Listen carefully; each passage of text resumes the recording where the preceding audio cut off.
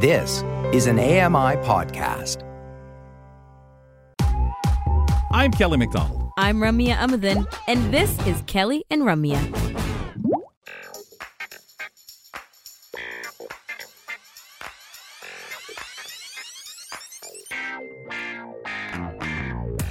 Some wonderful conversations we have on the program. Welcome back, folks. It's Kelly and Ramya at the home studio in London, Ontario. I'm Kelly McDonald, Ramya Muthan over there at the studio in Toronto on main campus. But, you know, it's always fun, Ram, to sit, learn, and just get different perspectives. And I have to say, with Brian and talking about Push, so many different perspectives you get to view in this program.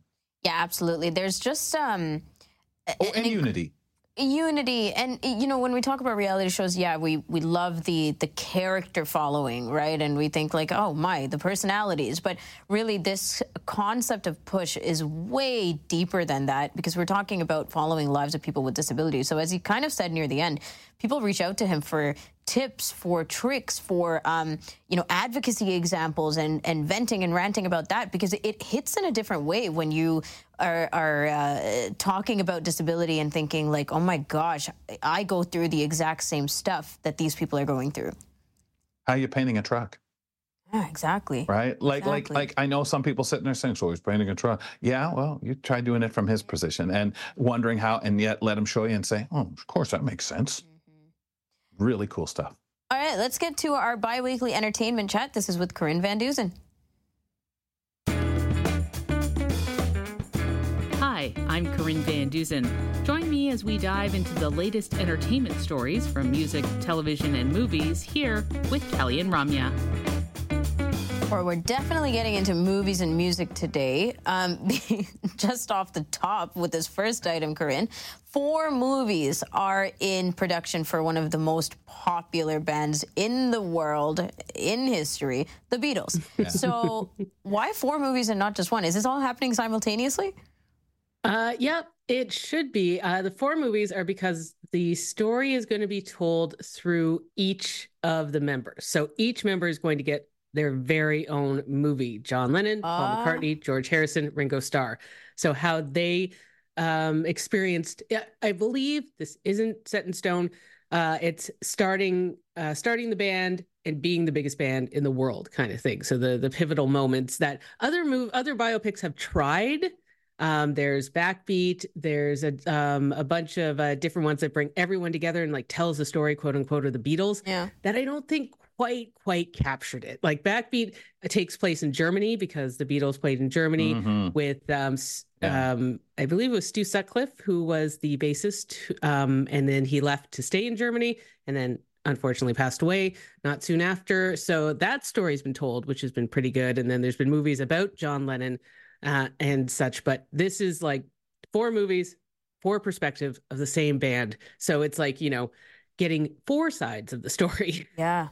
Yeah. Wow. And not having to feel like you need to cut or capture or kind of box in certain elements to make it all fit into one thing. It would be weird choices, right? Because you're choosing what you're so tempted to choose what's the most accurate as opposed to their opinions. Yeah, and you're trying to encompass 4 stories, but then, you know, this essence of like looping it all back in together because they are a band, whereas in this case, you can legit just keep everything separate. Or however, I don't know. These are my editorial comments. But it's so cool.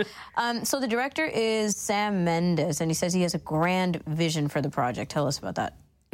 So he said they're going to be interconnected stories. So to your point, Ramya, they might not be the exact same thing, but they're interconnected with everyone telling stories throughout. It's from each band member's point of view.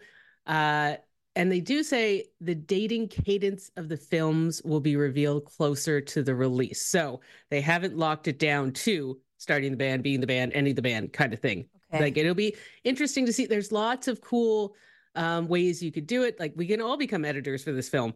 Yeah, yeah. And it'll be interesting what people, when they do come out, what you would choose to see first.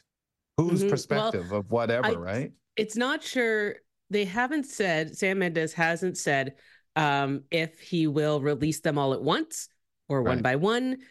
He did say that they're expected to roll out in an innovative fashion, potentially coexisting or intersecting in theaters, but not necessarily. So it's going to be a big thing all around, not just like the movies themselves, but how they come out, how they go to theaters. Because,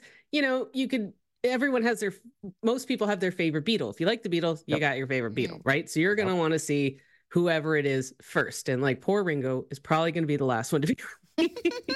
Well, I don't know. A lot of younger people like Ringo due to his performances on TV and stuff, right? Where a lot may go for, John Lennon and, the one who died, it's probably the shorter, but it's more poignant in certain ways. And Corinne, like for me, I'd probably go see Paul first. And that's just, but I would love them to come out at the same time. I'd like to see the choice, what leads in the choices people make. Mm-hmm. I would definitely go Paul, George, Ringo, John. That's my order. Me too. I would tend to agree with you. I already know so much about John Lennon. I was a huge Beatles fan in high school. My entire room was full of Beatles stuff. I had every bootleg copy. I would search for different memorabilia and posters. Like they were in high school, they were such a huge part of life. So knowing all about it. And a lot of people go into it, right? So Get Back, the Peter Jackson special that has come out, showed a lot of things about the Beatles from one certain spot, right? They're recording an album and they're going to record on the roof. So people already have a lot of knowledge about the Beatles. And this will be interesting to see which kind of things that are chosen to put forth, because you can't put unless you want to do 6-hour films each, which hopefully he's not going to do because that's a long commitment. No. So I like that. I love even you referencing the Hamburg shows. It just what the difference in the way things were, and when you think about a band like that being so prolific so early over in the UK, and then starting the British invasion really in the States. But I was a little younger when I started to like the Beatles, was just before John Lennon got shot, mere months before, and I was just collecting records and everything. It was I think this is great. Okay. Should we move on to your friend over here, Marvel? They're hoping to finally get it right with its latest Fantastic Four movie. So what makes this one, so different than the other ones? And why did the other ones not make it? Oh my gosh. Explain. Yeah. Can we talk? Well, first of all, we'll say what this latest one is about. So it's not going to center around how the Fantastic Four got their powers. That's what the other ones do, how each character became who they are. It's basic. A lot of people know it. The president of Marvel just says they're going to bring something that they've never seen before. So I don't know, the day-to-day accounting of the Fantastic Four. Oh man. Yeah. This is the minimal version of the Fantastic Four. Who's in this thing? They've loaded it with a lot of good people. Pedro Pascal, who's a golden boy right now, I would say. He's been cast as Reed Richards, who's Mr. Fantastic. Vanessa Kirby is Sue Storm, a.k.a. the Invisible Woman. Ivan Backrack, he is from The Bear. He's won literally every award that he could be nominated for. So good. He is playing Ben Grimm, who turns into the Thing. And then Joseph Quinn plays Johnny Storm, who is the Human Torch. Okay, so let's go back to Rum's initial question. Do you think they finally cracked the code in making a good Fantastic Four film based on the past errors, mistakes, flops? The two previous movies? I like to love everything. I do. I give everything a chance. I try my best. Fantastic Four is not something I can do anymore. I saw the 2005 version in theaters. They put Jessica Alba and Chris Evans. I know, Chris Evans. They were huge superstars. And it was, it just seems to be, I know Marvel kind of goes for more cheese factor, like with Thor and Guardians of the Galaxy and such, but it's just no offense, but who cares about the Fantastic Four? And we've proved it twice that nobody really does. I know, why are they trying again? Yeah, they all worked I'm sorry. I felt this way as a child. Who cares? Fantastic, click. Yeah. And Miles Teller was in the last one. So it's not like they don't get big names for each one and they're just trying to do everything. But it just doesn't it's not a group that has proven to be interesting. If you watch the 2005 one, it was also filmed in Toronto. So there's a lot of Toronto things there. A bunch of reporters run up and like Ben Mulrooney is in it. So it's like media people from Canada that you'd recognize, which was pretty cool. And then it's cheesy. It's a cheesy thing. So the 2005 one was fun. They tried to get darker with the 2015 one. And now they're trying again in 2025. That's when it's supposed to go. Oh, okay.